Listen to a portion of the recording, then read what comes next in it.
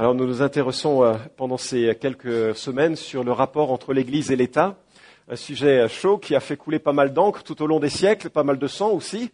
Et rassurez-vous, je ne prévois pas de faire verser du sang aujourd'hui, ni demain, ni à aucune moment. C'est une blague, bien sûr.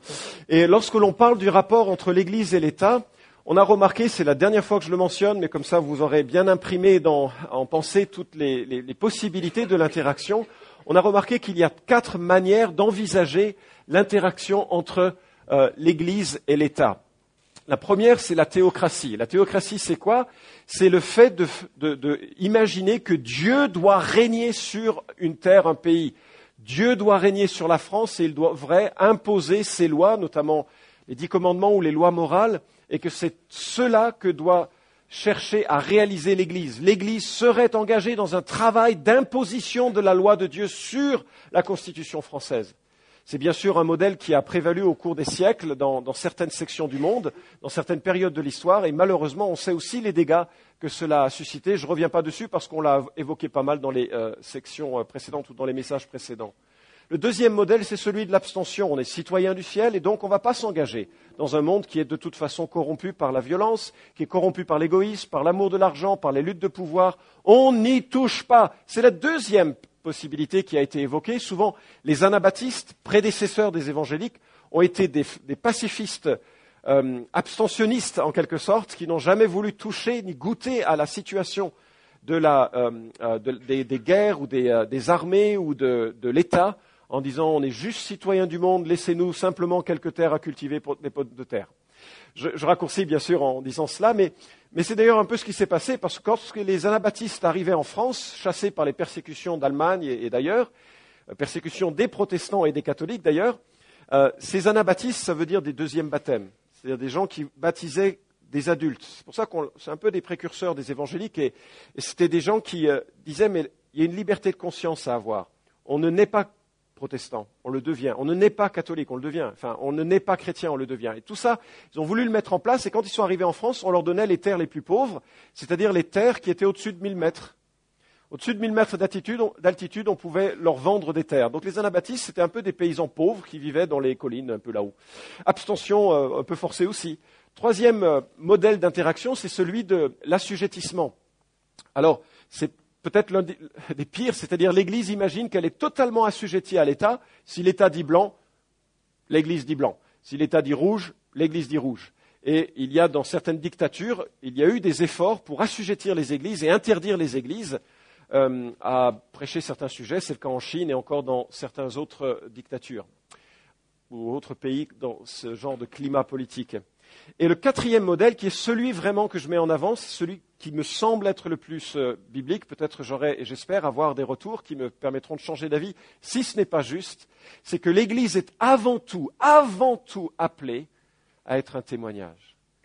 C'est-à-dire que le premier rapport qui s'impose aux chrétiens en tant qu'Église, c'est de refléter Jésus de façon tellement lumineuse et brillante que les gens disent « ils sont fous ces chrétiens, mais franchement on les admire ». Et je discutais avec quelques jeunes récemment, puis on parlait de toutes ces questions qui sont souvent des questions de discussion de jeunes, la sexualité, pas de sexualité avant le mariage, se préserver pour son conjoint, toutes ces choses-là.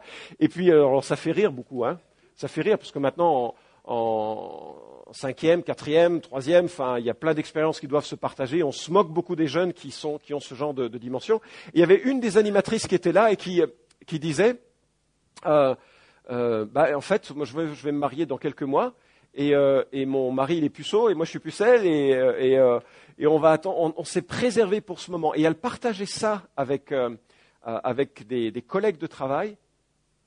Et soudainement, il y en a une qui est devenue totalement bouche bée en disant « mais là, respect, franchement, je ne comprends pas, mais respect ». Et c'est ça un peu l'idée que je veux souligner, c'est que même si on est des extraterrestres, et on est des extraterrestres, on croit que Jésus est ressuscité et qu'il nous prépare une place, franchement.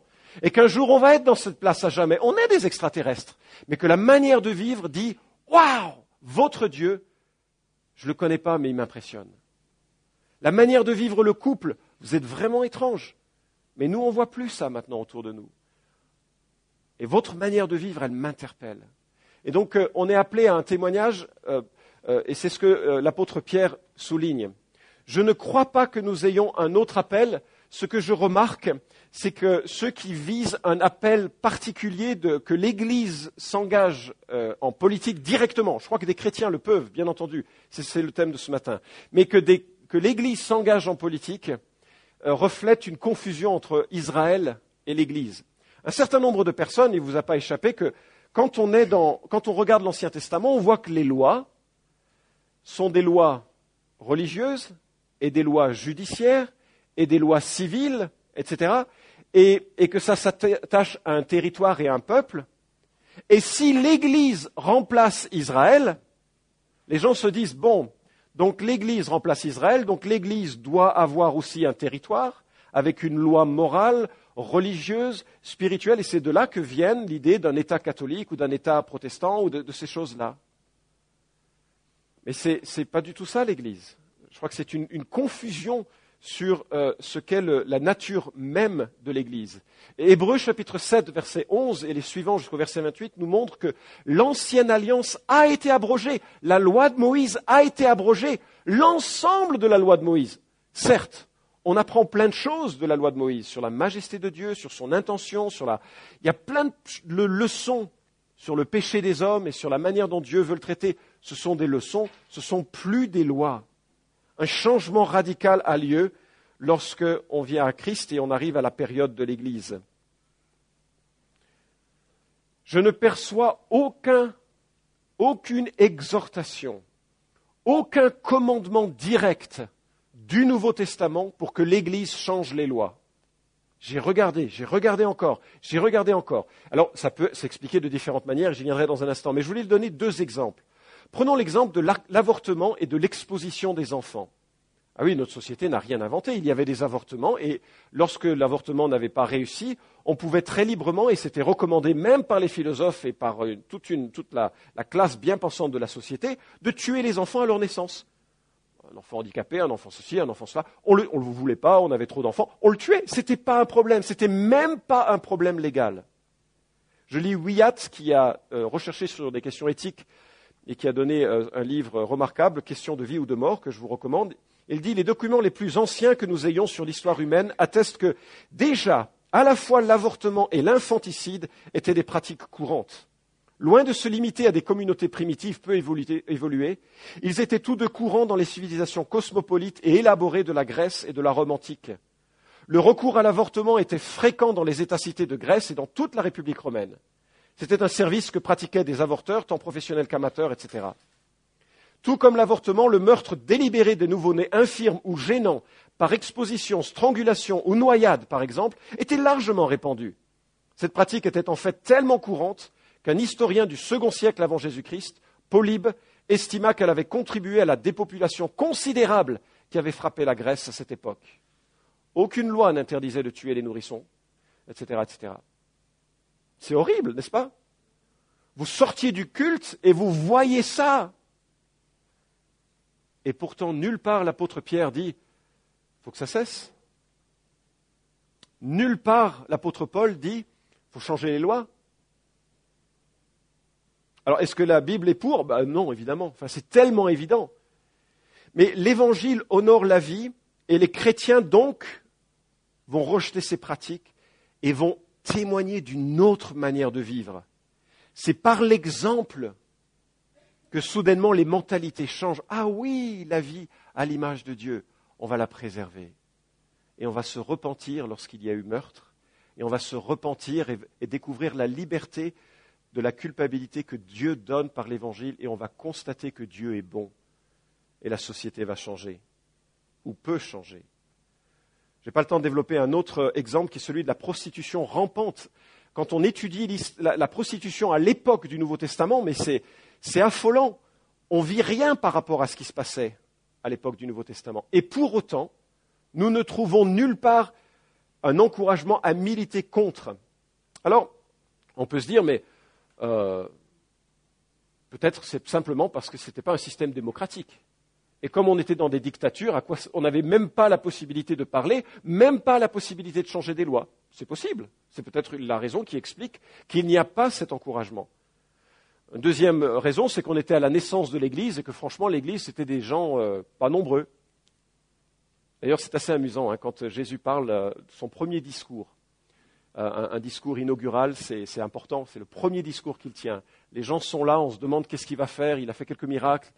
À un moment donné, il parle à ses 12. Donc il faut vous imaginer 12 personnes derrière une foule et il dit « C'est vous la lumière du monde ». Je me dis, franchement, si vous aviez entendu ça sur France Info, les journalistes auraient beaucoup rigolé. Mais parce qu'il y a dans l'idée de l'Évangile une semence qui transforme le cœur et de proche en proche va changer la manière de voir les choses. Par l'Évangile, dans l'Évangile. Et je vous suggère que les chrétiens prêchent et vivent l'Évangile d'abord. Et je trouve plein d'exemples dans le livre des Actes d'hommes et de femmes confrontés au gouvernement. Et les armes qu'ils utilisent pour changer la donne de ce gouvernement sont par exemple la prière en Actes 4, 29. Les chrétiens sont persécutés et les apôtres prient. Et maintenant, Seigneur, sois attentif à leurs menaces. Donne à tes serviteurs d'annoncer ta parole en toute assurance. Étends ta main pour qu'il se produise des guérisons, des signes et des prodiges par le nom de ton saint serviteur Jésus. Paul utilise les lois pour se protéger et protéger les chrétiens, mais il ne cherche pas à les transformer. L'exemple le plus frappant est en Acte 19. Et c'est amusant parce que l'évangile se répand à Éphèse et ça gêne un commerce, le commerce des idoles. Vous vous souvenez de ça? Il y avait des gens qui faisaient des petits temples et ça rapportait beaucoup d'argent. S'il y en a qui cherchent un micro-business, l'église de Villeurbanne-Cussay, par exemple, a sculpté, n'est-ce pas, comme ça. Bref, c'est pas dans mes notes, mais voilà. Ils faisaient des petits temples, ils se vendaient, ça se vendait bien parce que le temple pour la déesse était très réputé dans tout le bassin méditerranéen, mais l'évangile a tellement eu d'impact que les ventes pour les temples ont diminué, menaçant de faillite les commerçants. C'est comme quoi on a toujours les mêmes problèmes. C'est-à-dire c'est toujours une question de sous quand il y a des émeutes. Bref, il y a une grande émeute effectivement, et à un moment donné on convoque les apôtres, etc. Mais ce qui est très intéressant, c'est la manière dont le secrétaire de la ville fait cesser ce rassemblement. Il dit en Acte 19, 37 qu'il n'y a eu ni blasphème ni sacrilège. C'est-à-dire qu'à nul endroit du discours des apôtres, il a dit, alors ce commerce est inacceptable, c'est le commerce d'idoles. Allons casser ce commerce. Ils ont proclamé l'évangile et ils ont laissé l'évangile transformer les cœurs en sorte qu'il n'y avait plus de commerce d'idoles. Vous voyez la différence? Quand Jésus dit « Rendez à César ce qui est à César et à Dieu ce qui est à Dieu », c'est quelque chose de très fort. Il sépare la sphère politique de la sphère religieuse. Devant Pilate, Jésus pose très sereinement « Mon règne n'est pas de ce monde ». Jacques Ellul souligne fort justement, il n'y a pas de doctrine politique ou de théorie politique spécifiquement chrétienne. Il est impossible de tirer une politique de l'Écriture sainte. Cela a été fait bien souvent, mais on peut constater que ces essais sont contradictoires, car il s'agit toujours de justifier une prise de position politique antérieure, le christianisme devenant un simple moyen de légitimation. Dans ce sens, je trouve l'article 5 de la déclaration de Lausanne, pour ceux qui sont des missiologues et passionnés de ces questions, un peu exagéré. L'article 5 dit « Nous affirmons que l'évangélisation et l'engagement sociopolitique font tous deux partie de notre devoir chrétien. » Et un petit peu plus loin, « Nous ne devons pas craindre de dénoncer le mal et l'injustice, où qu'ils soient. Lorsque les hommes acceptent le Christ, ils entrent par la nouvelle naissance dans son royaume, et ils doivent rechercher non seulement à refléter sa justice, mais encore à la répandre dans un monde injuste. Le salut dont nous nous réclamons devrait nous transformer totalement dans notre façon d'assumer nos responsabilités personnelles et sociales. » J'aime bien le document de Lausanne en général, c'est vraiment une belle orientation de l'Église. Mais ça m'inquiète parce que dans certains pays, les gens ensuite sont, en tant que chrétiens, devenus associés à un parti politique. Et après, ce qui s'est passé, c'est que, à cause de l'association des chrétiens à ce parti politique, les non-chrétiens sont contre les chrétiens à cause de la politique. Et je me dis, mais alors, où est la croix? Où est le scandale de la croix? Soyons francs. Le parti socialiste, pour ne pas le nommer, puisqu'on ne fait pas de politique ici, privilégie un certain nombre de valeurs évangéliques, mais pas toutes les valeurs évangéliques. Le parti de l'autre côté, privilégie un certain nombre de valeurs évangéliques, mais pas toutes les valeurs évangéliques. C'est une question de dosage où chaque personne, dans sa conscience et sa sensibilité, va se dire « je ne veux pas y toucher, je m'abstiens » ou bien « je prends parti d'un côté ou de l'autre ». C'est son choix devant Dieu en tant que citoyen. Mais franchement, de croire que l'un est chrétien ou plus proche du christianisme, c'est simplement mal comprendre ce que c'est le christianisme. Alors, quelle est la place de l'Église? Et plus important que ça, quelle est la place du chrétien dans la société? J'ai remarqué que je n'ai pas encore été lapidé, donc je vais continuer un petit peu. Et je vous invite à lire en 1 Pierre chapitre 2, versets 11 à 16. C'est l'ensemble du texte que nous abordons comme support et soutien de la série que je vous propose. Et donc on va lire l'ensemble des textes. Et je ferai un bref rappel de ce qui nous a conduit à percevoir dans les messages précédents. Bien-aimés, je vous exhorte, en tant qu'étrangers et voyageurs, à vous abstenir des désirs charnels qui font la guerre à l'âme. Au milieu des païens, ayez une bonne conduite, afin que là où ils vous calomnient comme faisant le mal, ils voient vos œuvres bonnes et glorifient Dieu au jour de sa visite. C'était le premier message. Et dans ce premier message, je montrais combien Pierre, qui parle à des chrétiens qui sont torturés par l'État. Réellement, Néron est devenu, il était déjà fou, mais Néron, qui est un homme fou et un dictateur, il prend les chrétiens, il leur met du goudron, c'est de la poix ou des choses comme ceci, ou alors il les couvre de bêtes sauvages, de peaux de bêtes sauvages, et il les livre aux bêtes sauvages vivantes. Donc il les couvre de cette substance, et puis il met une allumette. Ça n'existait pas, les allumettes, mais un chalumeau, ça n'existait pas non plus. Enfin bref, il fait du feu pour ses jardins. Les bougies de Néron, c'était des chrétiens qui brûlaient dans son jardin. Puis c'était comme ça, un son et lumière. Bon, c'est pas dans mes notes non plus. Mais qu'est-ce qu'il dit, Pierre, à l'égard de ce gouvernement? Ayez une bonne conduite afin que là où il vous calomnie comme faisant le mal, il voit vos œuvres bonnes. Le premier devoir du chrétien et de l'Église face aux accusations contre Dieu, c'est de briller d'une vie différente. Et ça, c'est la première responsabilité, le témoignage par l'exemple. Le deuxième point que j'ai souligné à partir du verset 13, « À cause du Seigneur, soyez soumis à toute institution humaine, soit au roi comme souverain, soit au gouverneur comme envoyé par lui pour punir ceux qui font le mal et louer ceux qui font le bien. » La deuxième responsabilité d'un chrétien, c'est de se soumettre. Les enfants se soumettent à leurs parents. C'est institutionnel. Vous avez compris les jeunes? Bon. C'est une blague, c'était le sujet de la fois suivante, donc je ne vais pas le redévelopper. L'institution de l'autorité est déléguée. Dieu est l'auteur de toute autorité. Il ne fait que confier temporellement, l'autorité qui doit être bien gérée, et il demandera des comptes à ceux qui détiennent toute forme d'autorité. L'autorité d'un parent, l'autorité d'un ancien dans une église, l'autorité d'un patron, toutes les autorités, Dieu les placera, les examinera et les jugera. Mais néanmoins, nous avons un devoir de soumission, une attitude de cœur qui fait que l'on va écouter et suivre ce qu'un gouvernement ou ce que notre autorité, un patron ou autre nous dit. Sauf si on en est dégagé. Je parlais des jeunes tout à l'heure, il est évident que quand on devient adulte, c'est que l'on est séparé financièrement de ses parents. Lorsque l'on se marie, il y a des coupures absolues des coupures de cette autorité, c'est évident. Et ce que je voudrais regarder maintenant, c'est la notion de liberté personnelle. Verset 15 et jusqu'au verset 16, est ce qui va nous occuper ce matin. On y arrive, on y arrive. Car c'est la volonté de Dieu qu'en faisant le bien, vous réduisiez au silence l'ignorance des insensés, comme des hommes libres, sans faire de la liberté un voile qui couvre la méchanceté, mais comme des serviteurs de Dieu. Et voilà donc ce que je souhaite observer ce matin avec vous, c'est que chacun a une liberté de conscience en tant que chrétien pour vivre différemment et influencer de proche en proche le monde qui l'entoure selon le propre appel et la vocation que Dieu lui a adressée. Alors, 3 points, vous les avez sur votre bulletin. Le bien comme champ d'action. Vous avez remarqué comment ça commence? Car c'est la volonté de Dieu qu'en faisant le bien, vous réduisiez au silence l'ignorance des insensés. Remarquez bien l'enchaînement des pensées.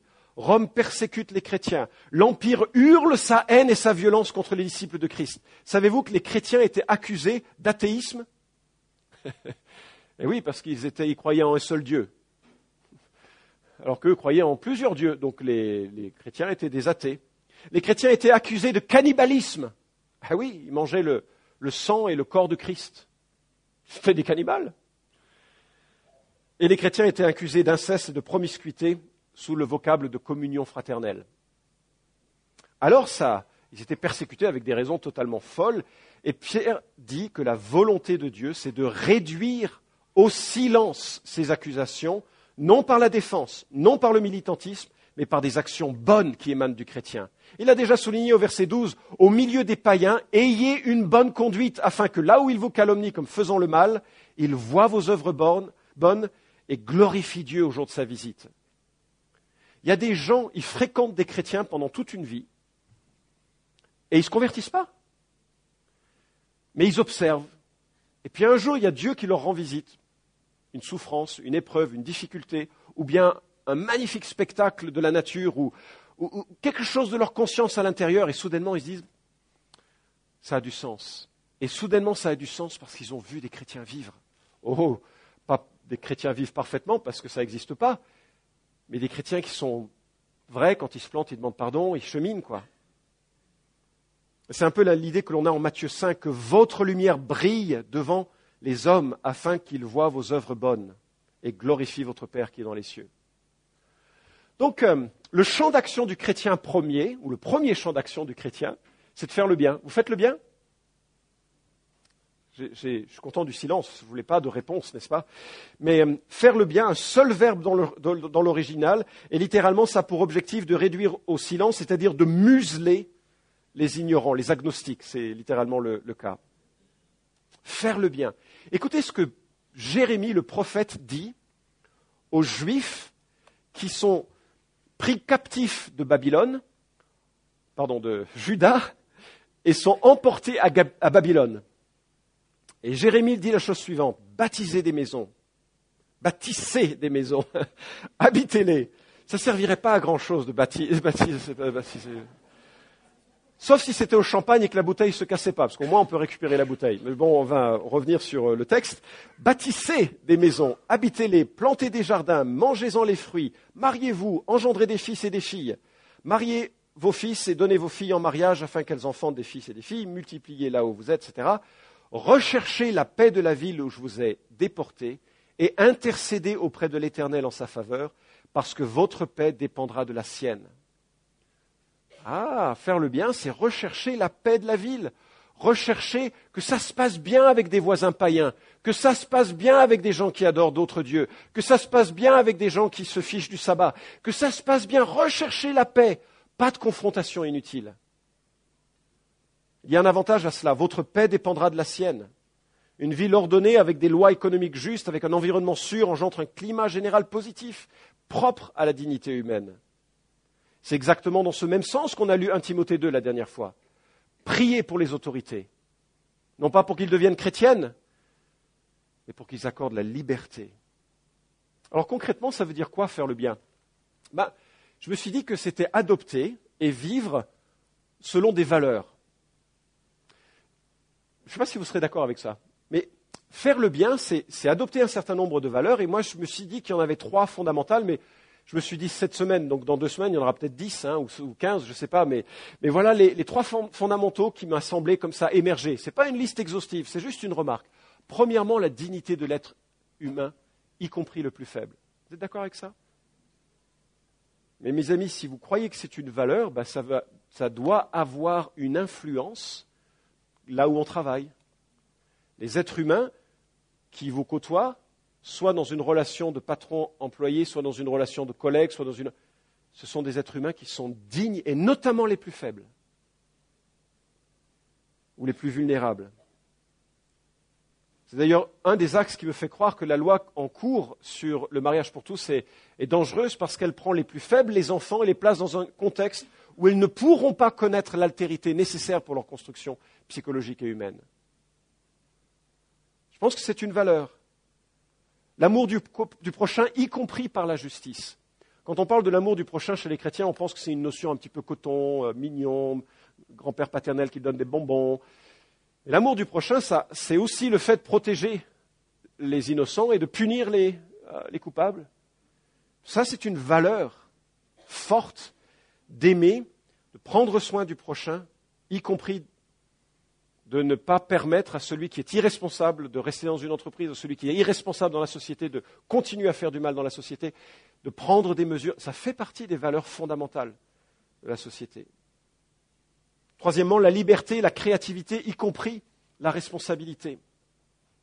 La capacité de réfléchir au monde, à l'appel spécifique, la vocation que Dieu met en nous et qui nous permet de prendre place dans le monde de façon différente. Je trouve que c'est génial, un artiste. C'est dommage qu'on ne puisse pas facilement en vivre. Mais un artiste, ça colore la vie. Bon, souvent bien triste, parce qu'il n'y a pas d'espérance. Moi, je connais un artiste chrétien qui vit bien de son art et qui colore l'espérance chrétienne dans toute son expression. C'est totalement une vocation.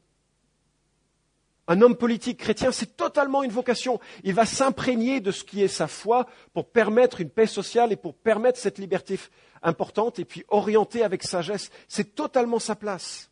La liberté, la créativité, y compris la prise de responsabilité, la création d'une entreprise, la participation à une chorale, la gestion d'une association, tout ce qui peut faire qu'un chrétien est visible et qui fait le bien autour de lui. Deuxième grand point, j'aurais peut-être dû commencer par celui-ci, déceler l'intention de Jésus. Et qu'est-ce qu'il a fait, Jésus ? Il a enseigné l'Évangile. Plus de la moitié des textes des Évangiles sont des enseignements, il ne faut pas oublier cela. Deuxièmement, il s'est préoccupé des plus faibles et des exclus. La place laissée aux femmes, dont le sort n'était pas très recommandable à l'époque, est remarquable, notamment dans l'Évangile de Luc. Jésus renverse les préjugés par son exemple. Il se préoccupe, regardez le Magnificat, regardez comment Dieu annonce aux bergers. Vous savez ce que c'est un berger ? C'est quelqu'un, vous ne voudriez même pas manger à McDo avec lui. Parce que la minute où il rentrait à McDo, il donnait un parfum à l'ensemble du restaurant plutôt dégoûtant. C'était des gens qui ne se lavaient pas, c'était des gens qui vivaient avec leurs bêtes, c'était des gens qui faisaient que parler de leurs bêtes et qui parlaient que bêtes. Et à qui Dieu annonce en premier l'avènement, la naissance de Jésus, Dieu le Fils, des bergers. Ça doit nous dire quelque chose là. Ça doit nous dire quelque chose. Et puis il a développé la notion de service et d'abnégation jusqu'à sa propre mort. À la fin du texte du chapitre de 1 Pierre que nous avons lu, nous lisons « C'est à cela en effet que vous avez été appelés, de persévérer dans la souffrance, parce que Christ lui aussi a souffert pour vous. Et vous a laissé un exemple afin que vous suiviez ses traces. Lui qui n'a pas commis de péché et dans la bouche duquel il ne s'est pas trouvé de fraude. Lui qui, insulté, ne rendait pas l'insulte, souffrant, ne faisait pas de menaces, mais s'en remettait à celui qui juge justement.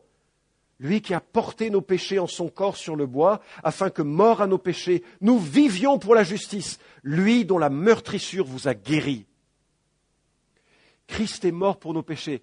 Bien-aimés, si vous n'êtes pas en Christ, voilà l'Évangile. Jésus est mort pour sauver des pécheurs. C'est pour ça qu'il est mort. Il n'est pas mort pour donner un exemple joli de martyr. Il est mort pour nos péchés. Mais en faisant cela, il laisse aussi un exemple. L'exemple du service et de l'abnégation qui fait qu'on est prêt à aller jusqu'à la mort. Moi, je suis interpellé par notre rapport au monde et je me dis, j'espère que nous, en tant que chrétiens, on fait du bien dans la société. Super le ministère de plusieurs dans l'Église en faveur des prostituées. Super. Super l'entreprise KLS que développent Audrey et Pierre. Elle a d'autres valeurs. Elle a un caractère différent. Super.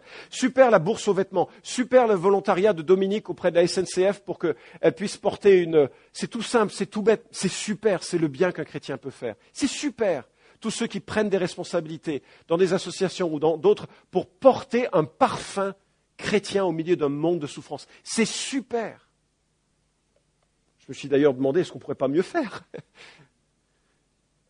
Est-ce qu'on pourrait ouvrir un centre de formation à la création d'entreprises avec des micro-business ? Après tout, il y a besoin d'emplois aujourd'hui. Est-ce qu'on pourrait ouvrir un centre de rattrapage scolaire pour ceux à qui on dit qu'ils sont nuls et qui le sont en fait, mais qu'ils ont besoin d'entendre qu'ils ne sont pas nuls, qu'ils sont créés à l'image de Dieu et que Dieu a une place pour eux, et de les entourer et de les encourager. Est-ce qu'on peut monter une tente quelque part pas loin, offrir un repas par mois à ceux qui n'en ont pas? Est-ce qu'on peut faire du volontariat, encourager le bénévolat dans des centres pour handicapés, dans des centres pour personnes âgées? Est-ce qu'on peut créer un groupe de discussion hebdomadaire, accompagner des psys et différents psys et psy autres et psy je sais pas quoi, pour ceux et celles qui souffrent et qui ont besoin de réfléchir à la difficulté de vivre dans le monde présent avec toutes les questions contemporaines que l'on a? Est-ce qu'il faut qu'on crée des groupes de visite pour ceux qui sont seuls? Est-ce qu'il faut ou bien peut-être simplement prendre des vacances avec portes ouvertes pour prendre des Bibles avec soi et les porter là où c'est interdit et donc prendre le risque de témoigner de Jésus? En fait, les appels sont nombreux, n'est-ce pas? Mais pas si nombreux que ça, dans notre Église encore. Je ne cherche vraiment pas à culpabiliser le moins du monde, j'ouvre juste le but de Dieu en tant que chrétien. On fasse le bien, qu'il y ait quelque chose là. Je vous présente Henri Dunant, il a de belles moustaches, n'est-ce pas? Aujourd'hui, c'est pas trop la mode. C'est dommage, je trouve que c'est sympa. Mais bref, Henri Dunant est le fils aîné de 5 frères. Ses parents étaient très engagés dans l'action sociale. Vous pouvez lire les biographies, je ne vais pas aller très loin. Protestants. Et lui, en tant que jeune homme, il va à Genève ou à Lausanne, je ne sais plus. Et puis là, il est confronté à des gens qui prêchent le réveil, c'est-à-dire des évangéliques. Et il découvre à 18 ans la foi chrétienne. Il se convertit. Il est tellement dans le bonheur et puis c'est tellement un meneur d'hommes qu'il laisse un peu tomber ses études, d'ailleurs il va échouer, il laisse un peu tomber ses études et il crée un mouvement de jeunes que l'on va ensuite connaître sous le nom de YMCA. Oui, pas selon la chanson, ça c'est quelques années plus tard où ça avait un peu évolué, n'est-ce pas? Mais au départ c'était une association de jeunes hommes chrétiens. Et il avait une passion pour les jeunes et un jour il va se balader comme ça, par le hasard providentiel de Dieu. Le 24 juin il arrive à Solferino. Je ne sais même pas où c'est, je sais juste que ça s'appelle Solferino et qu'il y avait là 38 000 hommes morts ou blessés suite à une bataille. Et il n'y a personne qui leur vient en aide. Vous savez pourquoi? Parce que c'est des militaires, il faut bien qu'ils ont choisi de se battre, ou c'est des militaires qui meurent. Et Henri Dunant, pétri de sa spiritualité chrétienne, biblique, se dit il faut faire quelque chose. Il y a entre 8 et 10 000 blessés, personne ne s'en occupe, il mobilise 3-4 villages, il fait venir des médecins, il fait libérer les prisonniers qui étaient médecins pour qu'ils puissent s'occuper, quelle que soit l'origine de l'armée, prendre soin de ces malades. 3 ans plus tard, il a encore le souvenir des hurlements d'agonie, des odeurs nauséabondes, du champ de bataille terrible. Et il fonde... Ah, vous saviez ? Si vous m'aviez dit, je ne l'aurais pas cité comme faire le bien. Alors bien sûr, moi ce que je trouve intéressant, des Henri Dunant, il n'y en a qu'un. Hein. C'est-à-dire, il y a peut-être, j'espère, je ne sais pas, mais il n'y a peut-être pas des Henri Dunant ici. Ce n'est pas ça le problème. Ce n'est pas un exemple, c'est juste de dire, Dieu l'avait préparé dans une famille qui avait le souci de ce genre de situation, et il l'a fait rencontrer des personnes, des situations où soudainement il s'est dit, c'est ça ma vocation. Et il en a souffert. Si vous lisez sa biographie, c'est terrible. C'est terrible. Moi je remarque une chose. Jésus nous demande d'aimer notre prochain, pas nos prochains. Il y a des gens comme Henri Dunant qui sont capables d'aimer plein de monde. Moi, je ne peux pas aimer le monde. Il n'y a que Dieu qui est capable d'aimer le monde. D'ailleurs, il a tellement aimé le monde qu'il a donné son Fils. Moi, je peux aimer mon prochain. Et la question que je me pose, c'est qui mon prochain? C'est qui la personne près de qui je peux faire du bien? Aujourd'hui, un coup de fil. Demain, une carte. Un rendez-vous. Ce n'est pas grand-chose, c'est un petit truc. Quelqu'un dans l'église me parlait d'un frère qui avait abandonné son métier de cadre, je crois, pour ouvrir un centre d'accueil et de protection de femmes battues. C'est super, c'était triste, hein, c'est super. Il n'y a peut-être pas non plus que je ne sais pas s'il y a eu des fruits éternels avec des femmes qui se sont converties, je ne sais pas. Mais c'est super qu'il y ait un accueil du faible, etc. Allez, deuxième point. Ce seront plus courts les autres points, j'espère. La liberté comme revendication. Verset 16, comme des hommes libres. Vous vous souvenez qu'on a parlé de soumission aux autorités et l'apôtre cadre un petit peu en disant attention, comme des hommes libres, c'est-à-dire littéralement des hommes qui ne sont pas esclaves, qui ne sont pas restreints ou liés, qui ne sont pas liés par une obligation. C'est intéressant comme l'apôtre en parle, c'est-à-dire que oui, je dois me soumettre, mais non, je ne dois pas me soumettre au point de me sentir lié. Je suis lié par Dieu, je suis d'abord libre. Et en tant que personne libre, eh bien, il y a des choses que je ne vais pas faire et qu'on a une responsabilité en tant que chrétien d'insoumission. Ça fait bizarre de l'entendre dans un culte. Hein. Je vais vous donner 2 exemples bibliques, comme ça au moins vous pourrez dire que sais pas si vous reconnaissez la statue, c'était il y a quelque temps déjà, hein. Nebuchadnezzar, imbu de sa grandeur, c'est l'un des pires dictateurs et des plus grands dictateurs de l'histoire. Nebuchadnezzar, dictateur babylonien, a construit l'image de son règne au travers d'une statue immense, et à un moment donné, il a ordonné à tout le monde de se prosterner devant cette statue. C'est un truc de fou, ça. Prosternez-vous devant cette statue. Et bien sûr, la Bible l'interdit, hein, dans les 10 commandements, tu ne te prosternes pas devant d'autres dieux que devant Dieu. Alors il y a 3 juifs qui restent debout. On les voit sur la photo. Et alors il les convoque, il leur dit maintenant tenez-vous prêts, et au moment où vous entendrez le son de la flûte, etc., vous allez vous prosterner, sinon vous serez jetés à l'instant même au milieu d'une fournaise ardente, et quel est le Dieu qui vous délivrera de ma main? Et eux, ils répondent très paisiblement, si cela doit être, notre Dieu que nous servons peut nous délivrer. Il nous délivrera de la fournaise ardente et de ta main, ô roi. Mais sinon, sache, ô roi, que nous ne servirons pas tes dieux et que nous n'adorerons pas la statue d'or que tu as dressée. Des rebelles. Des rebelles. Vous allez me dire, ouais, mais ça, c'était 6e siècle avant Jésus-Christ. Ça fait un bail. Vraiment. Je vous présente Kim De-sung, si on le dit comme ça, je ne sais pas. Kim, voilà, c'est Kim. La statue, au centre de la capitale de Corée du Nord, toute personne qui passe sur la place doit s'incliner, et c'est imposé par des soldats. Vous êtes livré au camp de travail forcé si jamais vous ne le faites pas. Aujourd'hui, le chrétien a le devoir d'insoumission.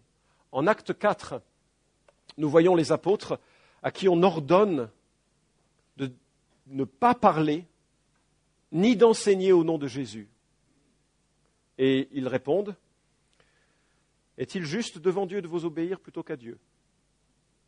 Et bien aimé, c'est important, je crains qu'un jour les temps changent en Europe et que ça devienne un peu chaud au niveau politique.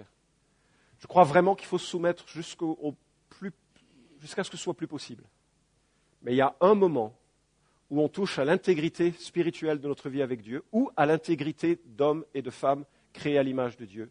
Les chrétiens ont un devoir d'insoumission et de rébellion. Non pas pour prendre les armes et tuer les adversaires, mais de refuser les ordres et de faire le bien. Si un jour on nous demandait de livrer les Juifs, les Arabes, les Noirs, les X catégories d'hommes, ou en fonction des pauvres ou les riches ou ceux qui ont des lunettes, c'était le cas en Corée du Nord, non, Cambodge. Tous ceux qui avaient des lunettes, c'était considérés comme des intellectuels, donc ils pouvaient être mis à mort sans procès. C'est quelques-uns parmi nous. Hein. Et donc, cette liberté-là fait que je me vois d'abord... Oui, pour certains business, hein, c'était pas bon. Hein, oui.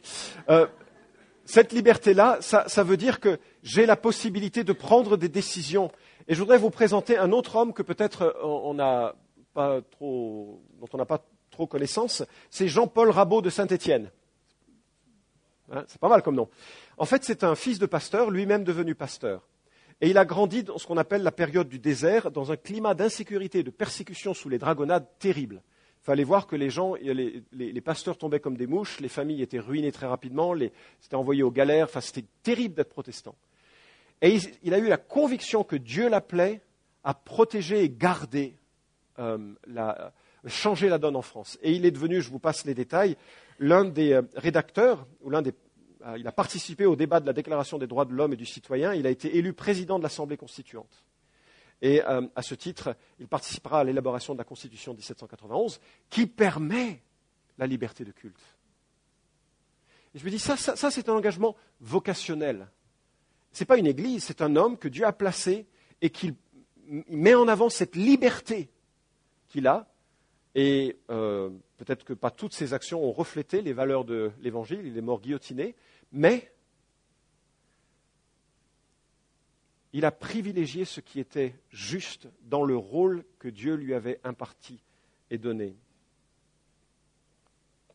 Troisième point, la dénonciation comme possibilité. Regardez le verset 16, à la fin du verset 16. « Sans faire de la liberté un voile qui couvre la méchanceté, mais comme des serviteurs de Dieu. » Je ne peux pas me réclamer de Christ et accepter tout ce qui est mauvais. Je ne peux pas couvrir le mal, kakos, c'est-à-dire le mal moral, la dépravation, la malice, Et il est possible que des chrétiens, en contexte démocratique, expriment leur avis sur un débat de société pour dire avec force, ceci est un mauvais choix. Je pense que c'est légitime que des citoyens chrétiens manifestent contre le mariage pour tous. Je pense que c'est légitime que des citoyens chrétiens interpellent la conscience des gens sur les questions telles que le clonage, l'euthanasie, l'eugénisme et toutes ces questions fondamentales. Je pense que c'est légitime que des citoyens chrétiens imprégnés de la pensée du Christ, que certains parlent et disent ce qu'ils croient là où Dieu les a placés. Mais, si c'est vraiment l'appel que Dieu place sur une vie, l'Évangile ne voile pas le mal, mais elle proclame l'Évangile. Mais il proclame l'Évangile. Et si on devient des gens connus comme des gens contre ceci ou pour ceci, mais pas pour Christ, on devient juste un groupe de lobby culturel et moral. L'Évangile est au centre de l'action de l'Église et accueille tous les hommes, toutes les femmes, quelle que soit leur situation identité sexuelle, pour les conduire à la repentance et que le changement de l'intérieur ait lieu. Je trouve absolument légitime qu'un homme comme Frank Meyer, un chrétien évangélique, s'engage en politique et devienne le maire d'une ville de banlieue de Rouen, parce que c'est son appel personnel. Il est le maire de Sotteville-sous-le-Val, il est le porte-parole du collectif des maires pour l'enfance, et il écrit « En politique, j'ai le sentiment que le témoignage chrétien peut s'inscrire principalement sous 3 formes que j'aimerais détailler à présent. L'ouvrier de justice et de paix, le gouverneur et le prophète. » Et il détaille ce qu'il veut dire par là. Sa position s'inscrit dans une démarche politique qui n'est pas la démarche de l'Église, mais elle est cohérente à sa foi et son appel. Et peut-être parmi nous, certains se sentiront appelés à une démarche de roi par le gouvernement, l'engagement politique, une démarche de prêtre par l'accueil, l'accompagnement, l'écoute des individus qui nous entourent, ou par une démarche de prophète qui est une confrontation de la société avec les valeurs de l'Évangile et de Dieu. Wilberforce est un homme politique britannique qui a découvert la foi sur le tard. Enfin, sur le tard, il était déjà député en Grande-Bretagne.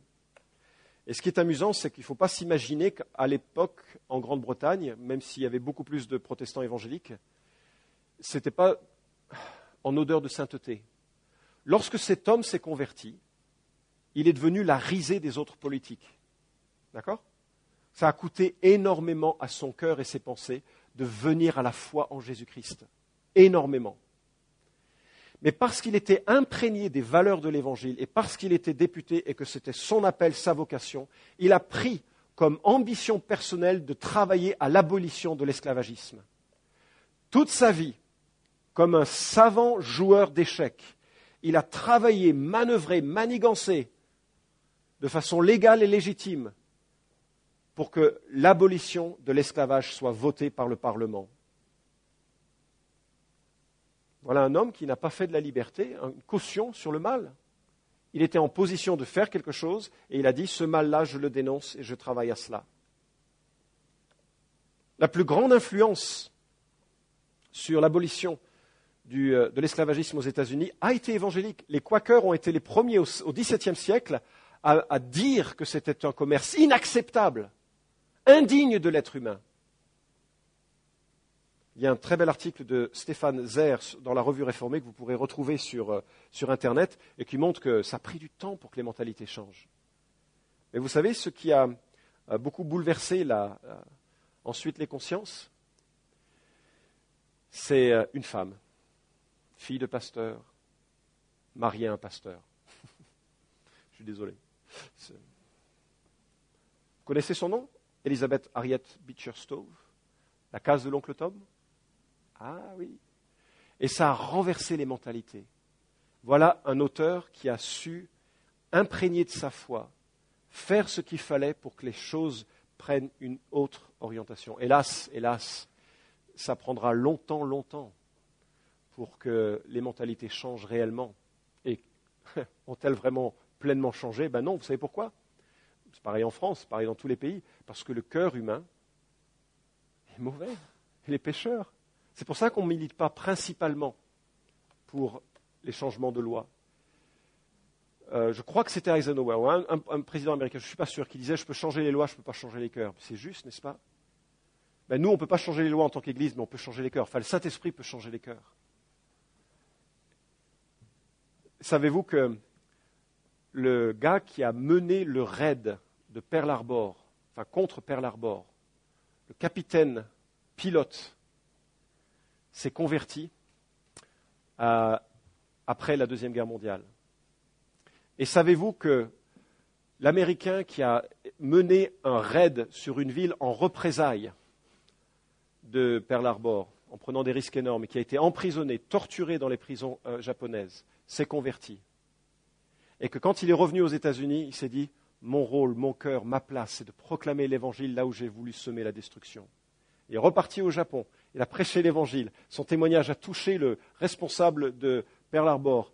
Tous les deux, ils ont ensuite milité pour que l'Évangile aille de ville en ville au Japon et que des hommes et des femmes soient sauvés par Jésus-Christ. Ça, c'est le plus grand exemple, enfin non, c'est l'un des beaux exemples du siècle passé, il y en a tellement qu'on pourrait citer d'aujourd'hui, mais celui qui me vient en tête, de l'œuvre puissante de transformation des cœurs. Allez, quelques remarques pour conclure. En point d'application, la vocation individuelle et courageuse de chacun. Voilà, la prière que je m'adresse et que je vous adresse, quelle est notre vocation à nous pour refléter Christ dans le monde où nous sommes? Deuxièmement, l'intégration des valeurs chrétiennes fondamentales à notre activité. Comment est-ce que je me distingue des autres dans l'activité qui est mienne? Et vous savez, cette semaine, j'ai eu comme un moment d'illumination personnelle. Je suis quelqu'un qui vise ou cherche l'efficacité. Je travaille beaucoup, les choses doivent tourner. À un moment donné, le Seigneur m'a montré du doigt que l'efficacité n'était pas la piété et que j'étais sur un chemin qui me orientait plus loin des valeurs fondamentales du christianisme. Non pas que je sois devenu impie ou je sais quoi, mais que le Seigneur me montrait qu'en amont de tout ceci, il y a des valeurs que je dois intégrer dans mon quotidien, qui est la valeur de la piété, de l'amour de Jésus, etc. Donc ça touche tous. Troisièmement, le refus des valeurs mondaines iniques. Le rejet, le refus, le fait de ne pas livrer son être à ces choses-là et de les cultiver, s'en repentir chaque fois que c'est nécessaire et de viser à vivre une vie différente. Et la poursuite des valeurs et des priorités de Jésus et de l'Évangile, ça me semble être vraiment important.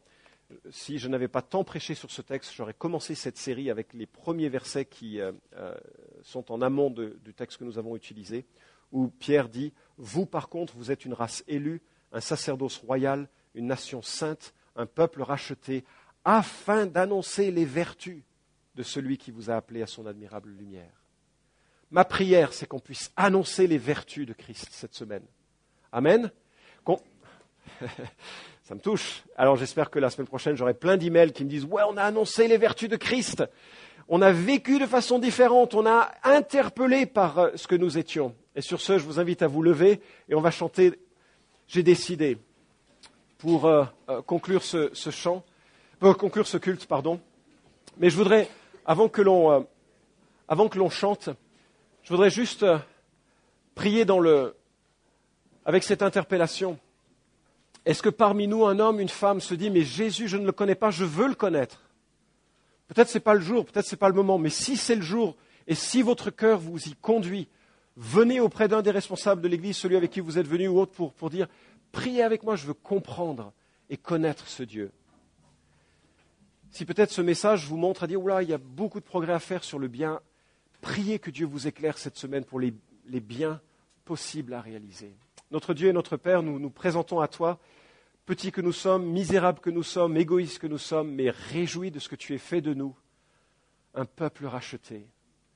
Ne permets pas que nous cheminions sur cette terre en oubliant le bien que nous pouvons faire de ta part, en ton nom, sans proclamer l'Évangile, sans refléter Jésus, sans valoriser ceux qui sont en situation les plus précaires. Je crois qu'on a des progrès à faire en tant qu'assemblée, en tant qu'individu, c'est sûr. Seigneur, viens à notre secours pour cela.